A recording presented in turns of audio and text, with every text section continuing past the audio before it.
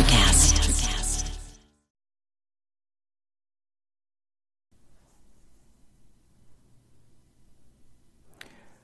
Well, hello everyone. It's Earl Breon here. I really don't have a lot to add for this episode other than to say that unfortunately my guest, Howard J. Ross, was having some minor technical issues. So you'll notice a couple of times where there's some audio dropout and a little garbling going on.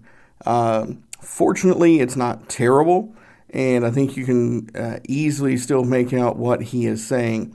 He's got some very important messages through this podcast that are very timely, and I hope you enjoy listening to the conversation we had as much as I had having the conversation with Howard. Check out the links. Make sure you familiarize yourself with the work that he and some of the other folks we talk about in this podcast have done. Right now is the time to really have these conversations and make a difference. With that, I'm just going to let it roll right into this interview with Howard J. Ross. Well, hello everyone, and welcome to this episode of the Burden of Command podcast. Today, I've got a guest that, I don't use this term a lot, but I would say this is the first guest I've had that I'm actually kind of geeked out to speak with. My guest is Howard J. Ross. He's a lifelong social justice advocate and a principal in Udarta Consulting. He was previously the founding partner of Cook Ross, Inc. Ross is considered one of the world's seminal thought leaders on identifying and addressing unconscious bias. He has authored several books, including Our Search for Belonging, How the Need for Connection is Tearing Our Culture Apart, and Reinventing Diversity, Transforming Organizational Community to Strengthen People, Purpose, and Performance. The revised edition of his best-selling book, Everyday Bias, Identifying and Navigating Unconscious Judgments in Our Daily Lives, describes how to bridge the divide in our increasingly polarized society. And that's that last book, the original version, is one of the reasons why I'm kind of geeked out to be speaking with you today, because my partner and I reference your work in that book quite a bit in what we do. So, Howard, thank you very much for being on the show today. Oh, Earl, thank you so much for having me, and thank you for that gracious introduction. I really appreciate it. Yeah, no, absolutely. You've done a lot of great work over the years, and I don't know how many of my listeners have heard of you before. I'm hoping quite a few, but my sincerest hope is after this, everybody goes out and picks up a copy of at least Everyday Bias. But before we kind of really jump into that part of it, I want to start you off where I start off all of my guests. The term burden of command, what does that mean to you? Well, I can talk about that in two ways, Earl. I can talk about it sort of theoretically, if you will, and what it means for me is sort of the responsibility of leadership. And that is that I think when I hear that term, I think about, people who range from the Air Force generals who I've worked with, the CEOs of companies who I've worked with, the people in leadership organizations of nonprofits, or even political leaders who I've worked with, and the weight of responsibility of people in those leadership positions, not only to have their organizations function well, but to also hold in their hands the lives of the people who work for them, and all the aspects of that. And then on a more personal level, having been in that role, having run a company, it was only, we only had at most 50 people when I sold Cook Ross back in 2018. I also know the personal feelings associated with that, and everything from what people call loneliness at the top to the weight sometimes of making decisions, particularly in difficult times like we're in right now, that affect the lives of people, and having to make the decisions that are for the good of the most possible people, knowing full well that sometimes it creates difficulty for some people. So I can see it both personally and more theoretically.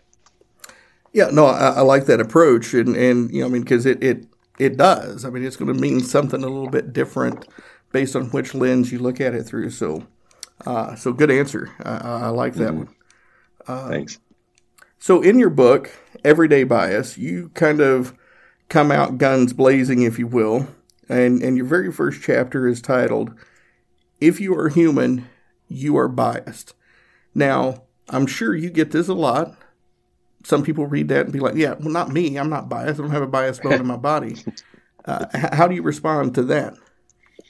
They're wrong. No. Nice and simple. Let me put it this way. I think that's really at the heart of one of the things I'm trying to communicate in the book, Earl, is that unfortunately we've associated bias with only the negative aspect of it. And so when somebody says, I'm not biased, what they usually mean is, I'm not trying to be racist, I'm not trying to be sexist, I'm not trying to, I see myself as a fair person.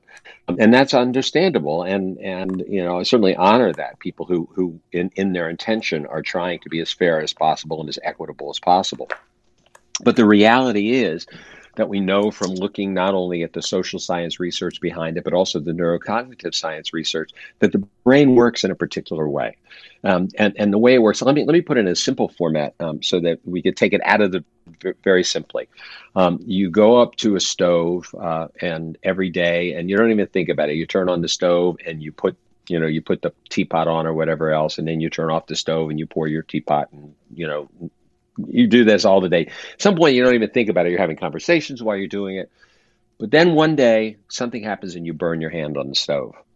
And all of a sudden, for the next period of time, whether it's 2 weeks, 3 weeks, a month, or 2 months, however long it takes, you approach that stove very differently, because all of a sudden you're aware of the danger in that stove. Well, the mind is designed to work this way. It's designed to protect ourselves, to protect us from the environment that we're in. The primary function of our personality, of the structure of our mind, is to keep us safe in life. And so if we take that into the domain of people, we meet people all of the time, and we have an initial first feeling about them. Now, sometimes that's a positive feeling, something about that person I like, we say. Sometimes we have a negative reaction, like that person doesn't feel safe to me, or we see one person, we say that person looks smart, this person doesn't look so smart, that person looks like they have it together, this person's a mess.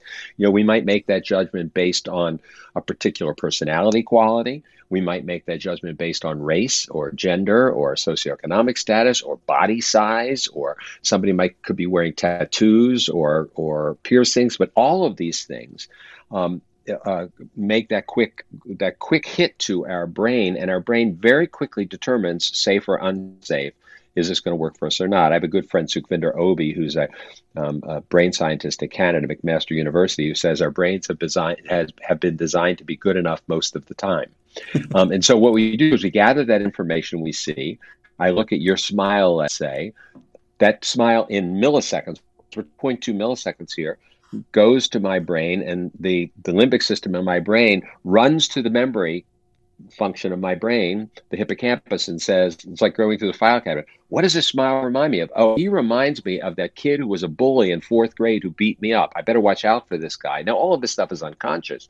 And so I have that feeling, something about this guy I don't like. Or I see the same thing, the same smile, the file cabinet says, oh, this reminds me of my cousin Johnny, who I love dearly. Oh, something about this guy I like. And this is happening all the time with us as human beings. And again, I like the way you relate that, because it's something we've probably all experienced at some point in time. As you were telling that story, I remember being a young kid and it being Christmas time. Growing up, we didn't have a lot of sweets in the house at the time, but around Christmas time, my mom and grandmother and all the family members would bake sweets, and we had cookies all over the place. And Sure. I love chocolate chip cookies, and this one particular Christmas, I went to town on the cookies, and I remember my grandmother warning me, if you keep eating those cookies like that, you're going to get sick, and then you're never going to want them again. Sure enough, I ended up getting sick off the cookies, and it took me several years before I could even stomach the smell of a chocolate chip cookie again. Mm-hmm. And exactly. And it was that, if I'm understanding things right, it was really kind of that safety thing. My body, because of the reaction, told me, you got sick from this, and it created this warning signal to tell me, these are things that have made you sick in the past. Be careful. Exactly right. That's exactly right, Earl. Now, let's take that same circumstance and put it into what doesn't seem at all related, but is actually quite analogous in terms of how the brain works.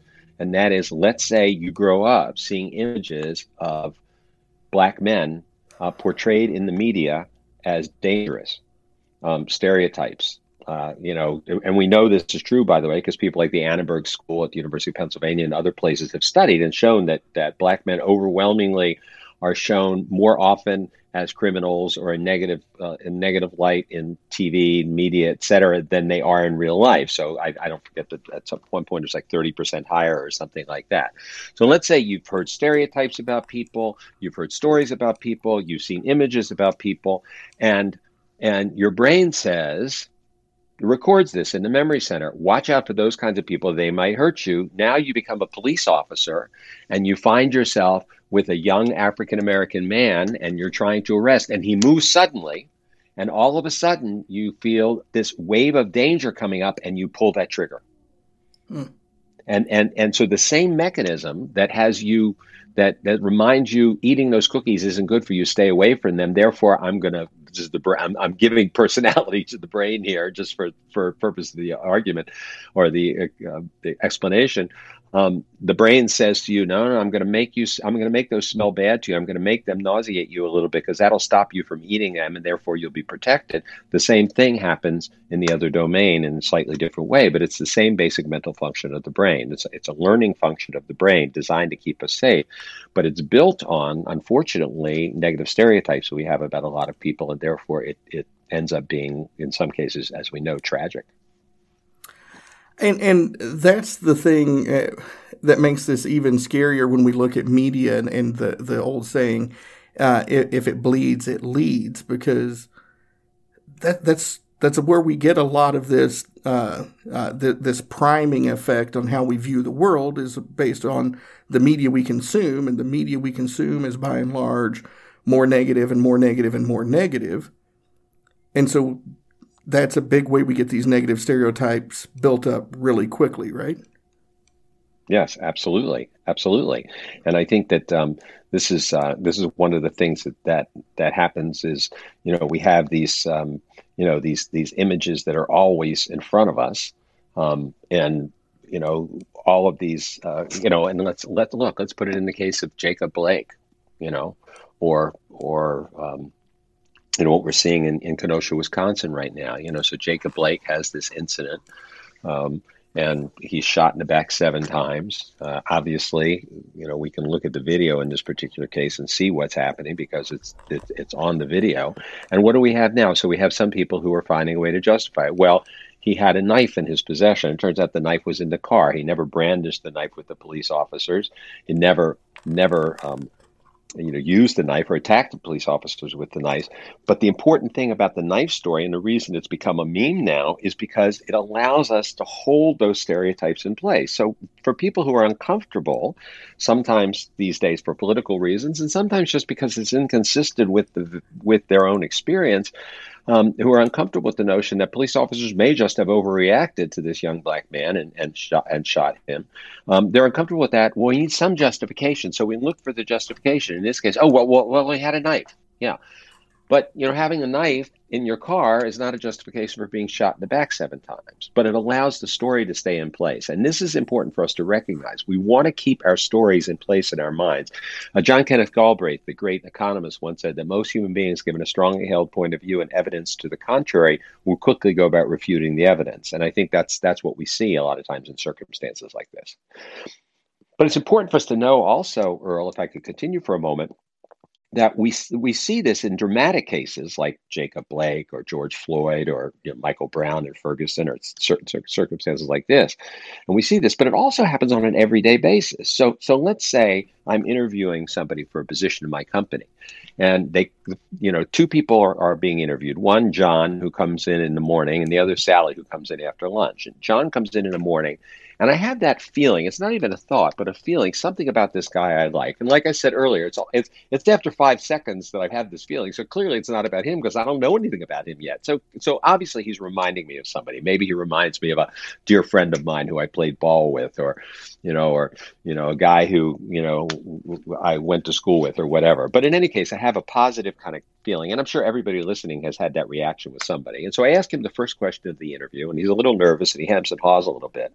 without even thinking about it, I say, hey, John, look, relax, take a breath. Let me ask the question again. I know you're nervous. And he gets a second chance. And I do that just not consciously, really, just out of an affinity for the guy. I have empathy for him because I had a positive vibe from him, And he gets a second chance. The interview goes great. And we go on.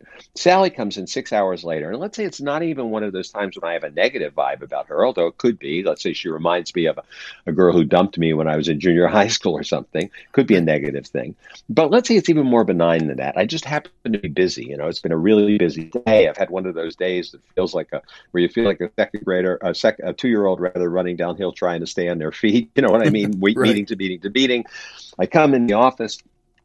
I ask Sally the first question in the interview. She hems and haws a little bit, and this time I just sit there. Or even worse, I make one of those quick glances at my watch that she's not supposed to see. And now she's sweating bullets. And based on nothing more than the difference in that 5-second interaction at the beginning, these two interviews go two completely different directions.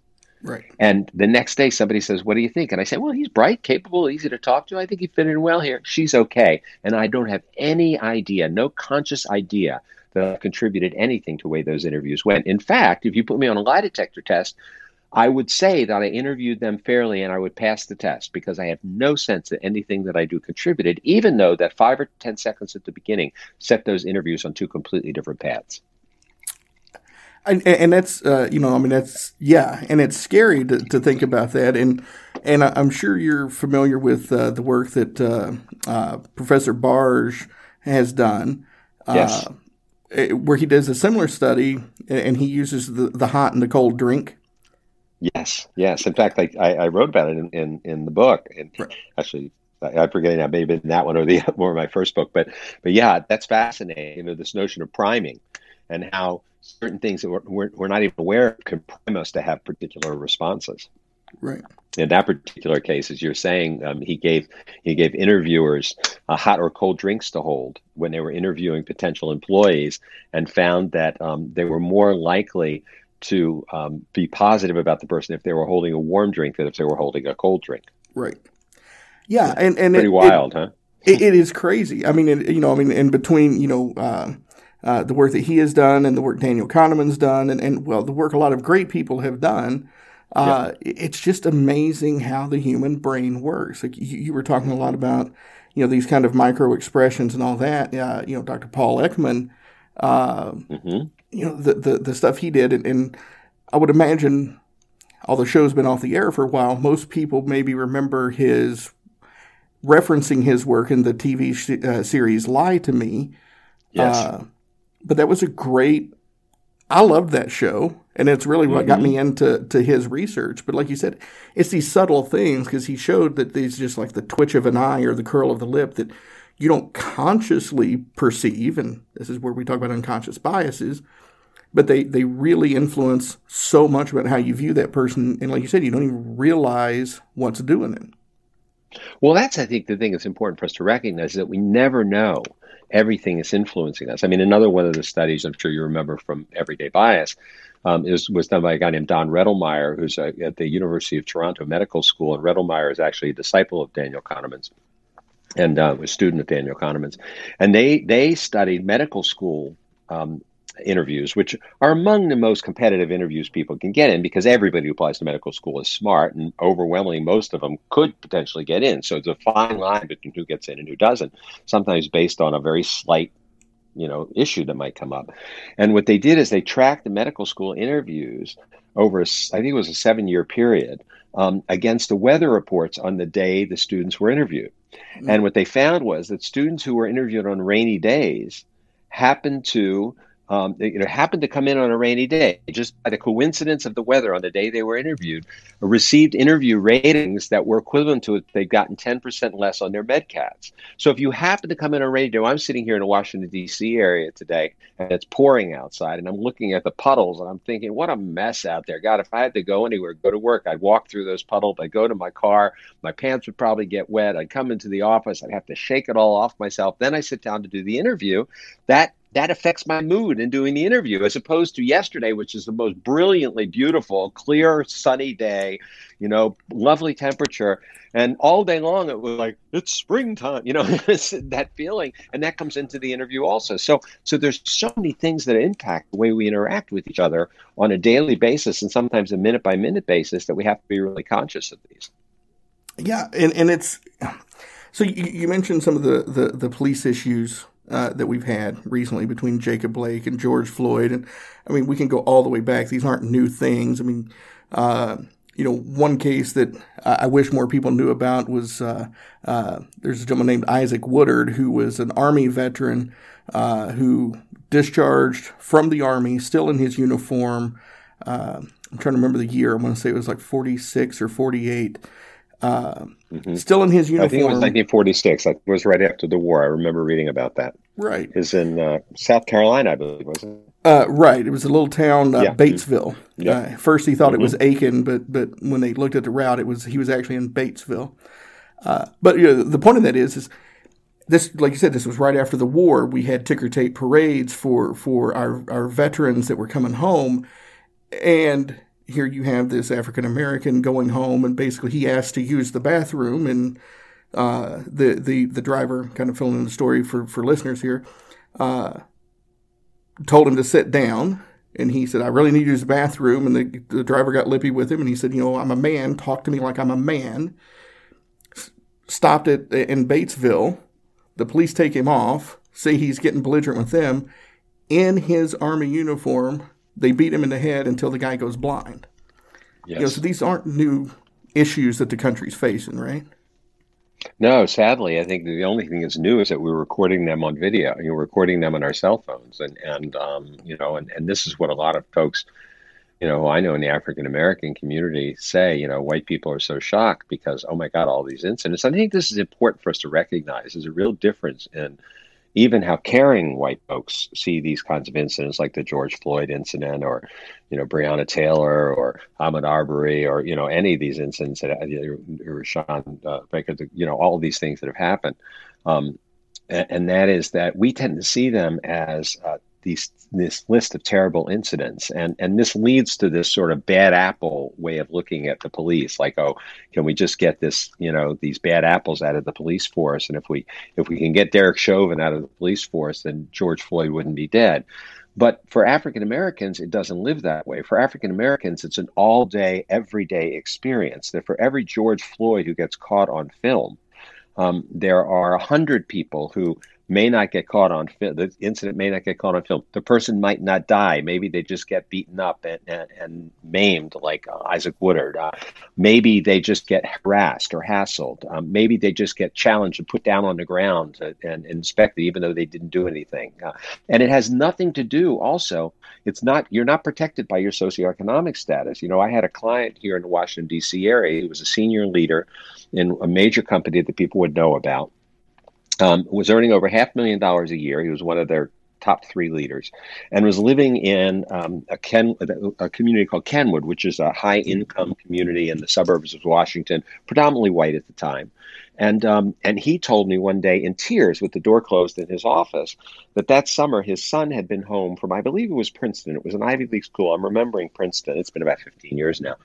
And he said his son was home for 10 weeks, and during that 10 weeks, the son was stopped 4 times coming in and out of his own neighborhood, driving his father's car, never charged with any crime, because the only, quote, crime he committed was being a young black man driving an expensive car in a predominantly white neighborhood. And this man told me with tears in his eyes, he said, what terrifies me the most is that my son's going to lose his temper at some point, and something will happen, and he'll end up being another story in the newspaper.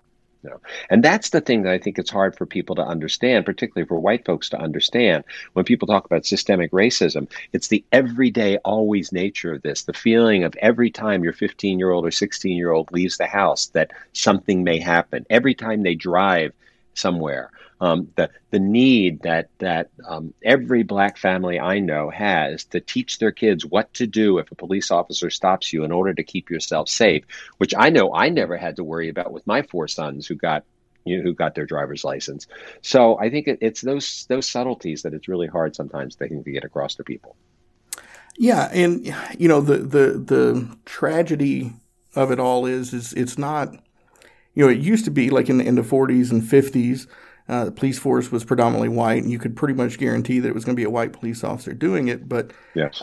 for instance, I live outside of Indianapolis, and Sean Reed, the officer who shot him and made Yes. this statement that became kind of infamous with that. Looks like it's going to be a closed casket, homie. Hmm. That was a black police officer that shot him that way. Yeah. We had the incident. It didn't get a lot of traction, but there was an incident. I think it was the day after George Floyd, down in Jackson, Mississippi, predominantly black area, of the black police officer having the young African American kid, looked like he was maybe 16, 17 years old, kind of in the chokehold. And I'm not talking about like the chokehold like Eric Garner type, but I'm talking about they're face to face, and he's got his hands Right. wrapped around the kid's neck. Yeah. And so, the thing is you brought up the word systemic. That's when everybody, regardless of their background, is engaging in the same behavior. And I'm using everybody as far as the people we know about, not every single police officer. Sure. Sure. That's Well, a I think. deeper problem.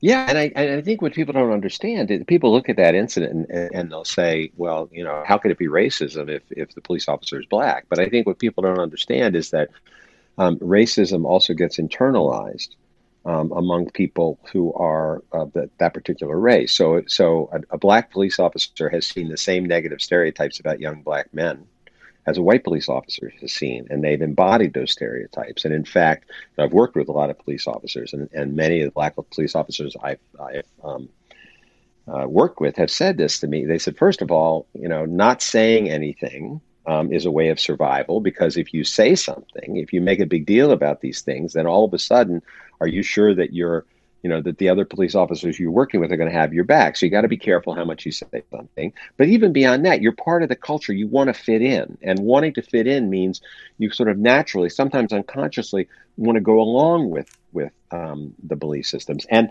you see, as a police officer, you see often the worst of humanity anyway. And so these biases, these stereotypes are constantly reinforced. And by the way, it's not only about race. This happens with gender too. For example, there's one study that was done at Yale University where they gave science professors a resume of a potential lab assistant, and the lab assistants were exactly the same, except one was named John and the other Jennifer. Everything else about the resume was identical word for word, and they were asked to evaluate this particular person on a scale of 1 to 7 as to how likely they would be to hire them. John, I think, rated about 1.5 points higher than Jennifer. He was offered on average $4,000 more in salary and seen as somebody largely more likely to be able to be mentored and coached and the like. And the female professor's responses were almost identical to the male professor's responses, even though it was obviously sexist biased in the way this played out. Because again, what are the stereotypes we hear about women in science and men in science? And women female scientists and female professors absorb those same stereotypes. And so it doesn't mean that it's not racism. It means that racism or sexism are so powerful systemically that they even affect the views of the people who are in those same groups. So let me ask you this question. So people are usually, because of what I do and the fact that I believe everything you're saying is true, they're usually kind of shocked to find out that I'm a white Southern male conservative, because that usually doesn't fit the stereotype of people who believe in justice and equality, right? And the people that they like to throw kind of back in my face are like your Ben Shapiro's that will go out as boldly and say that unconscious biases are BS. If they're unconscious, how do you bring them to the consciousness? And it's all hokey. And, what would you say to somebody who says unconscious biases are BS? It's just, a shtick. And how can people bring their unconscious biases to the surface so they're more aware of them? Well, I think, first of all, it's unfortunate. One of the things that's unfortunate, I'm glad you mentioned, your political affiliation, because one of the things that's really unfortunate is that this conversation has been put so firmly in our political discourse. And we know, no matter which side of the political spectrum you're on right now, that we gather data to support our point of view more than we determine our point of view based on data. Right. And so because of the fact that diversity and these issues has become a political issue for many people, if they're on the conservative side, they immediately discount it without even paying attention to it. I mean, I can't tell you how many times I've seen people, lambast diversity training, and they've obviously never been in diversity training because the things they're talking about have nothing to do with what happens in the training. Right. I had this happen recently.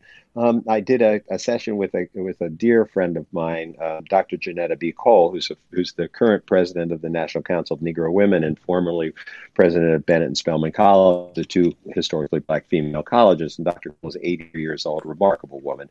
And we did a town hall meeting in the Treasury Department, which was just a conversation with one of their leaders who interviewed us on scene, on a Zoom format, and they opened it up voluntarily to their employees. 10,000 of their employees didn't listen to this. And we had this conversation for about an hour and a half. I forget exactly what it was.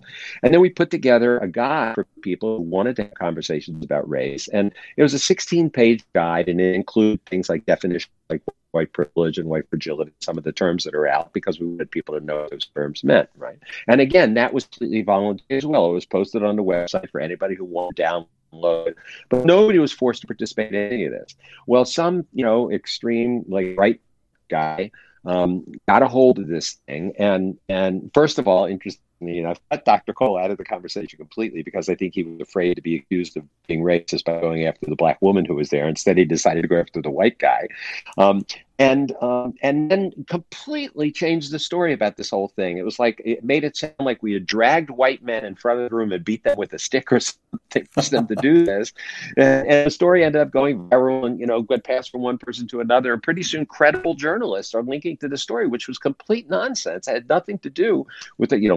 Laura Ingraham interviewed him and all of this kind of stuff. And it had nothing to do with actually what happened in that session, which was our talking about. And actually, our theme was we need to listen to each other more, that we need to get so I think that the problem is that happens. So when I listen to something like Ben Shapiro, who is who for me is a great example of somebody who's intelligent without a lot of emotional intelligence, right. He's got a point to make, and his point to make is all about him getting clicks, him getting more people follow him. And so the more provocative he can be, the more poking people's eyes, the more people who are going to go to him. And the sad thing is that we're in a culture right now where that's what draws people. People on the extremes on both sides is what draws people, rather than people who are being thoughtful. Yeah, and it and it doesn't have to be that way. I mean, it's like that's what my business partner, he's a little bit more on the liberal side, and African American male, so we have conversations, very very deep conversations on these topics quite frequently. And we always come back to the same conclusion, is that we believe that there's more Americans like us than there are like the ones who are shown on national TV as having to be far right wing or far left wing. And the middle has become kind of a dirty word, right? Right. It's like you said, it bleeds, it leads. And I think it's very sad. You go to other countries, like you go to the UK, for example, and there are a lot of conservatives there who support diversity because it's basic business. You've got a city like London, which is one of the most diverse cities in the world, if not the most diverse city. If you're running a business in London and you're not paying attention to diversity, you're just going to lose business. You're going to lose the quality employees you want to have. You're going to have a culture in your company that doesn't work very well. So I don't care whether you're politically liberal or politically conservative. You want your business to work and be successful, you're going to have to pay attention to these issues. Here, we've thrown everything in the political the interpretation of it, and it's making it so much more difficult for us to work with this. Yeah. No, I mean, what you said is exactly it. So the way we kind of talk about ourselves is, I'm a leadership expert with an interest in diversity and inclusion. He's a diversity and inclusion expert with a interest in leadership. And that's what I tell folks. That's a great combination. Right? And that's what I tell folks. Like I don't care if you believe in diversity and inclusion or not. These are the things that successful teams do. They understand the people that they need on their team. They put the right people on the team to set themselves up for success, regardless of what these differentiators are that you think that you can't live with. Don't cut yourself short because of these biases that you aren't even aware of. And again, let's kind of circling back to the police issue again. I think that is the thing. Like some narratives have it painted that, the vast majority of cops are racist and they wake up in the morning and their sole purpose is to be as mean to black people and maybe even shoot somebody and get away with it if they can. And that's not the case. I mean, I'm sure it's the case for some, maybe. There are some bad people who've gotten into uniform. But right. When you see these incidences, and I try to break it down, my background in the Marine Corps, I try to look at the tactical part of it and what they're doing. I see two individuals. Sometimes in like the Floyd case and some of the others, you have 3 or 4 police officers and one individual. But what I see is people who are afraid of one another. Mm-hmm. That's exactly right. Yeah, that's exactly right. And let's think of it this way. Let's say somebody told you, "Hey, watch out! There are people walking around your neighborhood, and they're soliciting." And they're pretending like they're soliciting, but they're really trying to beat you up and rob you. And they're 6'5". The person is 6'5", and he's follically impaired. He's balding, and he's an older guy with great hair on his temples, and relatively thin. And watch out, because he's really dangerous. And then you get your neighborhood watching says, "Watch out! There's this guy who's coming around your neighborhood, and he looks this way." And then you read in the newspaper, "Oh, another family beaten up by this guy who's 6'5" and follically impaired, the white guy that looks like this."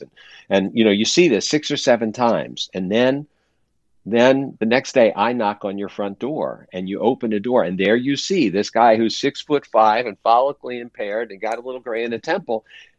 Are you not going to have a momentary pause at least and say, "Uh-oh"? Of course you are, because that's a natural way that the brain puts things together, as we were saying before. Well, this is what people don't realize. And this is where we're talking about in terms of systemic racism. Over the course of 400 years in our society, and think about that, that's 20 generations, we've created what Brian Stevenson, the great civil rights lawyer, calls a narrative of racial difference. So this narrative of racial difference says that white people are better, safer, more industrious, all the positive qualities than people of color, particularly African Americans. So how do we keep that narrative in place? Well, we put structures and systems in to reinforce it. So we have voting rights that allow certain people to vote more than others. We make loans more available to people because they're more dependable to pay those loans. So it's easier to get a housing loan over time. We have residential segregation where certain people can live either de jure or de facto. Sometimes it's no longer allowed by law, but that doesn't mean it still doesn't happen, as we all know, right? So this is a place where people like that are supposed to live. We have different policing practices, as we've seen. And so all of it, access issues and all of this stuff.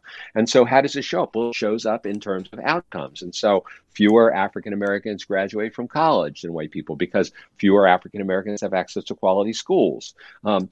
Fewer African Americans are in better paying jobs. Therefore, their income is lower. We know that African Americans have higher rates of unemployment. I mean, we can go through all of the different meters. All of these outcomes come out. And what do? We look at these outcomes and you say, we see they are less than us. And so it becomes this conformational bias pattern of, our belief systems actually create structures that reinforce our belief systems over and over again. And when you do that for 20 generations, pretty soon it's the language I like to use earlier is it's concealed by its obviousness. It's just, it's like the fish to water. It's just in the air that we breathe that is like that. Right. Well, and so with all that, your opinion, is there a direct correlation between all of this and how law enforcement has, I don't want to say everywhere, but for the most part, stopped getting out in the communities as much as they used to and staying in their car? Very much so. And I think I think it's unfortunate that when people have used this language of defund the police to speak to this, because defund the police does not really mean what a lot of people are saying it means, which is we're going to just eliminate police officers and everybody's out there by themselves trying to make this work. What people who are talking about the defund the police movement are really talking about shifting the focus of the police, because we know that it used to be. And I remember when I was growing up in living in the city in Washington, D.C., we had local police officers. People actually knew the police officers' names. They would stop by and come by if you were playing basketball and sometimes shoot hoops with you or particularly in the white communities, obviously. It was definitely different in the black communities, but it was still more so than now. And so people knew, there's an old saying, I've been saying for years that when we know each other for who we are, we treat each other like, when we know each other for who we are, we treat each other less like what we are, Right. And so if I know somebody as a person, their race, their gender, their background doesn't mean as much to me because I know them as John or Sam or Paul. But when I don't know them as a person, then those stereotypes play a bigger role. And so the more we knew police officers as people and the more they knew us as people, the more the police officer might call the parent and say, hey, your kid's down the street, you should probably check on him or something like that. Now, of course, the militarization of the police, which really started to happen, especially in the 90s, it started earlier, started really during Nixon's war on crime and then really picked up in the 80s and 90s, has created this sense that the police are coming into communities armed to the teeth, literally wearing armor, often helmets as opposed to hats. They come in like a military force. And Dr. Obi, who I talked about earlier, has actually done studies and found that when you put people in those kind of uniforms with armoring, the empathy centers of the brain decrease. And so instead of looking at these as community members who I'm trying to peacefully help, I now see them as potential enemies. And who's the enemy out there? Well, if this young man moves too fast or runs away from me, he's the enemy. So I launch into my military mode. And we've seen how lethal that can be. And so you're absolutely right that shifting to more of a community policing model where the police are involved with the community, get to know the community, is one way that we can potentially begin to disengage some of this police violence. Yeah, and it works the other way too, right? I mean, Yes. The community is less likely to, quote, act out, whatever that may be, if they know the police in their area. Yeah, sure. I mean, if we look at something like Ferguson, if you remember Darren Wilson's interview, the cop who shot Michael Brown, that his interview, one of his interviews, he said, we were going into this community. We knew they didn't like us. That was what he's saying, speaking about the black community, because there was a whole history in the black community at Ferguson about white police officers being abusive to African Americans, particularly young people. So we know he had that mindset. And then we look at Michael Brown, this 18-year-old African American man, and we can only project, obviously, because sadly he died, but we could project, what did he see when he saw this white cop call to him? Well, he probably, it's not a far-fetched to say, yep, he probably said, oh, here we go again, another one of these SOBs. So he so like you said, he has a certain hostility and a defensiveness, and those two expectations come together, and it's like a match hits gasoline at that moment. Well, I'll tell you, a few episodes back, I had Chief Jason Armstrong, the new chief of police for Ferguson, on my show. And wow. That city is in really good hands with him, because he believes exactly what we're talking about here, about getting out in the community and building those bonds. And you mentioned for a second the defund police thing, and I agree with you. That's kind of what I've said about it is, if somebody looks at me and says, I want to defund the police, meaning I want to get rid of police or reduce, I'm not on board with that.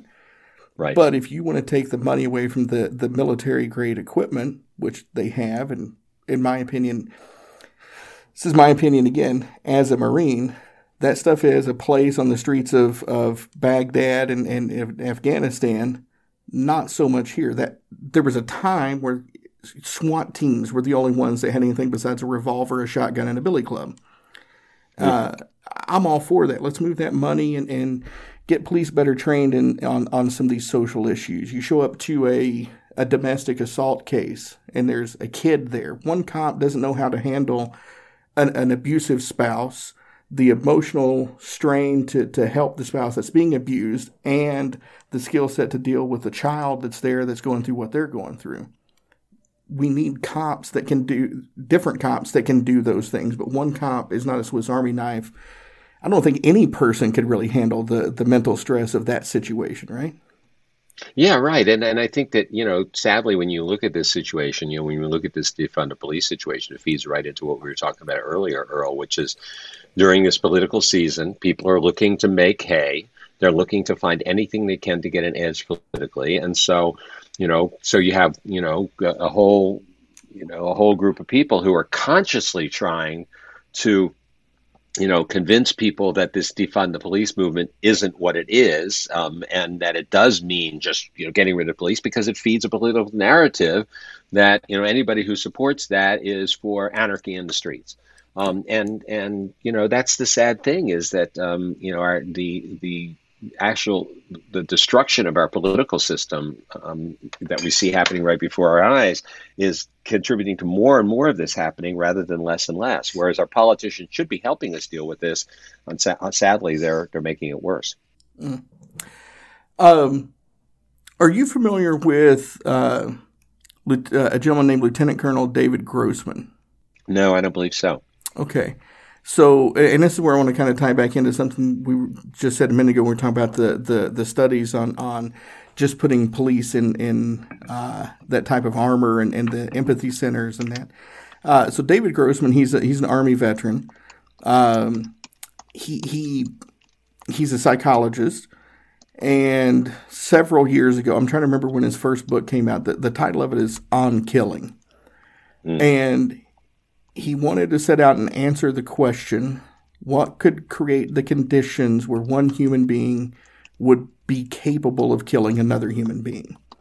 And so through the book, he cites all these statistics of men at war, from all the way from ancient Roman times up to the American Revolution, through the Civil War to Vietnam, and so on and so forth, and the psychological impact it has on people in those situations. But his premise came down to, the only way one human being can kill another human being is to stop seeing them as a human being.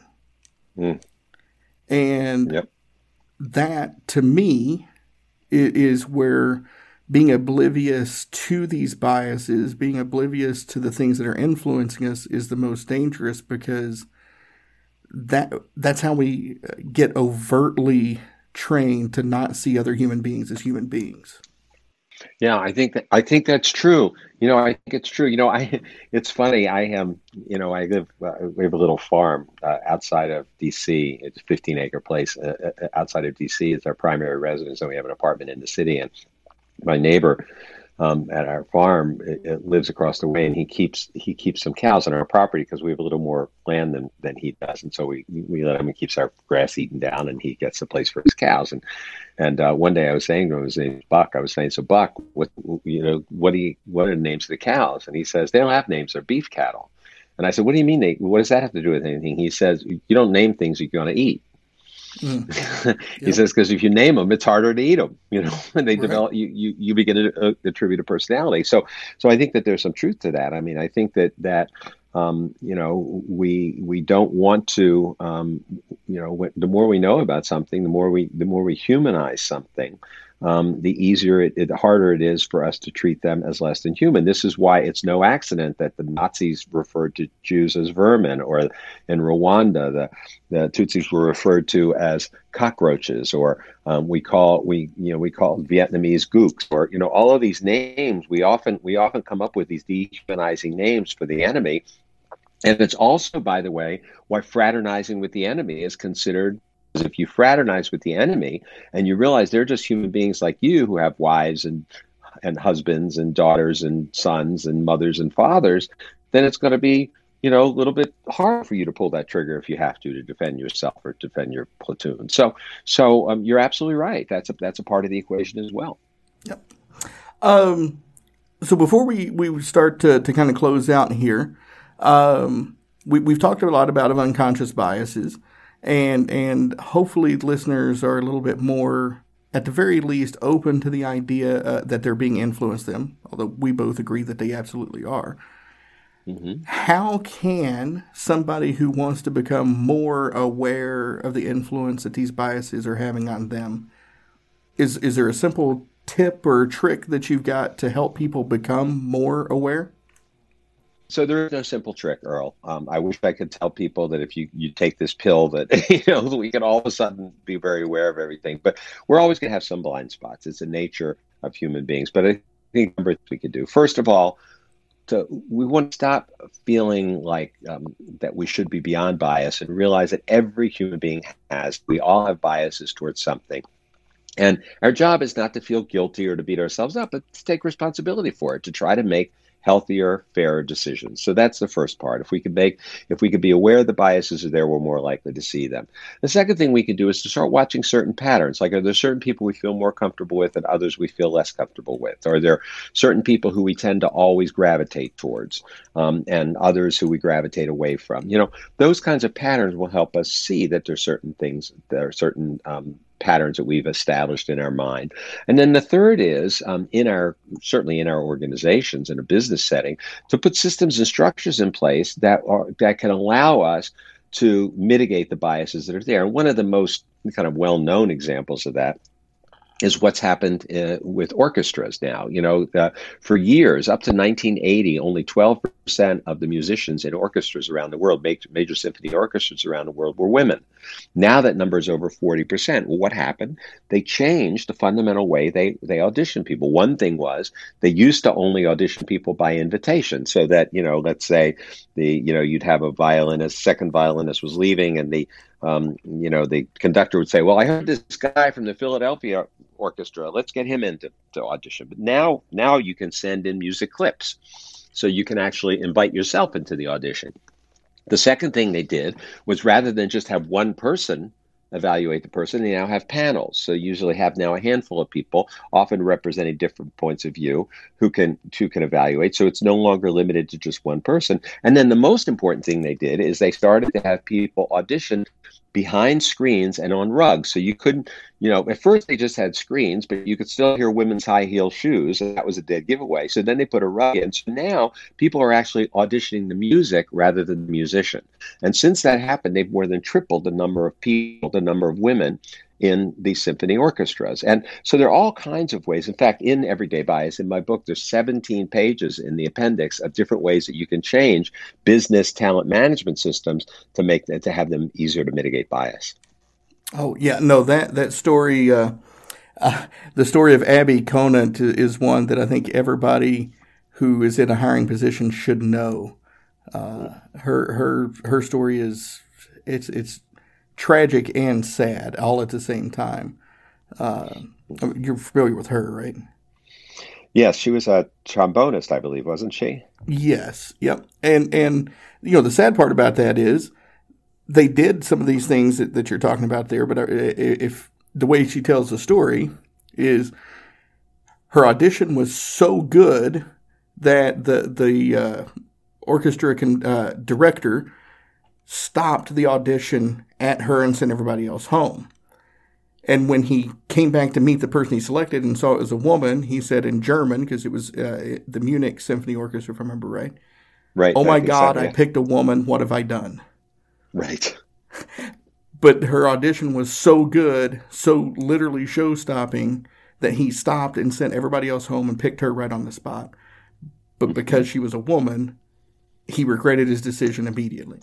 And that was like 30 or 40 years ago, wasn't it? In the 80s or something like that? I think it was something like that. Yeah, exactly. And that's there are lots of African Americans I know who tell similar stories about calling for an apartment, and because their voice, and I'm saying this in air quotes, doesn't sound black, because their syntax of their language doesn't sound black. The person on the phone didn't know they were African American, told them there was an apartment available, and then when they got to the apartment, they walk in the door and the person says, "I called." They say, "Oh, we're sorry, that apartment got rented while you were, since we talked to you." Yeah. Very similar kind of experience that many people have had. One of my friends, he's in a mixed marriage. And he's got family from Mississippi, and he's kind of the same vein, right? He's African American, she's white, but they went to a restaurant there, and when they pulled, he placed the order at the drive-through box, and when they pulled to the front, he said that he heard the lady, and it was a black lady at the window. Oh, that's why he talks like that. As soon as they saw his wife sitting in the seat, because he, like you said, he, quote, didn't sound black, they automatically associate the fact that he's married to a white woman is why he doesn't sound black anymore. So, yeah, but that's why I like your book. Everybody is biased. It's not just a white thing. It's not just a black thing. It's not just a Asian thing. It's everybody has it. Yes, even Ben Shapiro. Even Ben Shapiro, whether he believes it or not. Well, sir, we are sitting here at about 55 minutes or so, and I know you're a busy fellow, and I know we covered a lot of space here. But before we close out for good, is there anything that we didn't touch on that you'd like to touch on?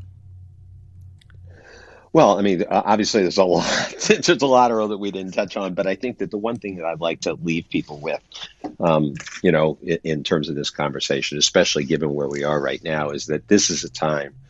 The time that we're in right now is really a perfect storm around some of these issues. We've got all of the tension in our political system, and particularly the sort of coming out of the shadows of white supremacy over the last few years, stuff that we thought had been dead for a long time in our culture, or many people thought had been dead for a long time in our culture. All of these repeated incidents with the police, and particularly African Americans, and then, of course, all the tension from COVID and, the stress that it's caused us, and not to mention the impact of COVID on, particularly on communities of color, and the inordinate, negative impact it's had on communities of color. And I think this has raised the issues right up to the surface. And, the George Floyd murder was so in our faces that I think it's shifted our conversation about systemic racism. I know that the Washington Post revealed a poll recently that I think was a Gallup poll that showed 69% of Americans now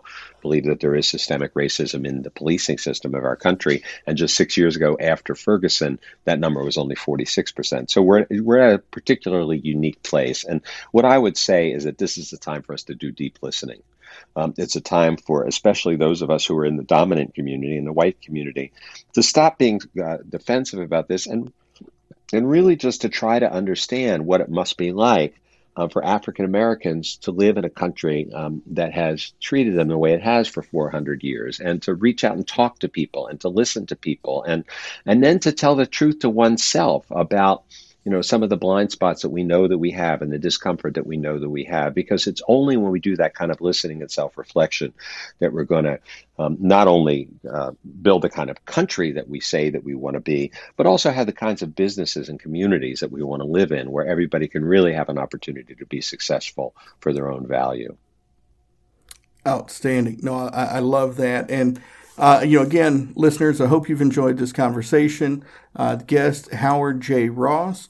The book is the revision of Everyday Bias, which I highly, highly suggest that you go out and grab a copy, because it is very well written, very well put together, lots of great examples of how these biases affect our decision making, how our brain works.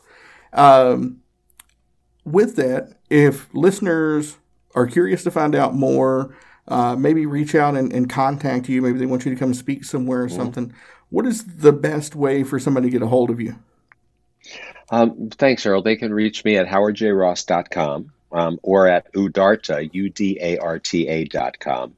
And I'm also represented by APB, the Speakers Bureau, so that's another way they can reach me. And Earl, I just want to thank you. I've really enjoyed the conversation very much. Yeah, no, I really appreciate it. It's when the opportunity came to schedule this interview, I jumped at it because I really enjoy the work that you do. Keep it up. I'm looking forward to whatever happens next. And so I'm humbled by the fact that you are a guest on the podcast. So thank you for that. Thanks. Listeners, I know this one has ran kind of maybe a little bit on the long side, but not too long. I hope you've stuck with us because there's a lot of really great information here. I'll have links to the book. I'll have links to the website. So you can do some more deep diving on your own, and I strongly encourage you to do that. If you have any comments, questions, or concerns for me on the show, you can reach out at burden.command@gmail.com. Be sure you're subscribing, rating, and reviewing the show so all the guests can get maximum exposure. We really want to spread these messages and help these people reach as many people as possible. And rating the show, reviewing the show helps with all those algorithms to get us up there. With that, thank you for sticking with us. Really appreciate it. And I look forward to speaking with you again in the next episode. Ever thought about starting your own podcast? Do you have a business or a message you want to share with the world? Well, now it's easier than ever with Electrocast. Hi, I'm Mark Netter. And I'm Peter Rafelson. We're the founders of Electrocast Media. Whether you want to start a new podcast or already have one, join Electrocast to grow your audience, monetize your content, and build your community. With our simple sign-up, you get free promotion, world-class analytics, premium ads, and personal support. Go to electrocast.com and join our community today. Electrocast. Transform your influence. Electrocast. Have you ever wondered what actually happens in Congress every day? Stay informed on Capitol Hill's daily happenings with a concise, factual summary of the Senate and House of Representatives' activities from the previous session, free from bias, on the Congressional Record Daily Digest podcast. Subscribe on your favorite podcast platform and discover the process from the heart of U.S. politics. The Congressional Record Daily Digest, an Electrocast production. Electrocast. Electrocast.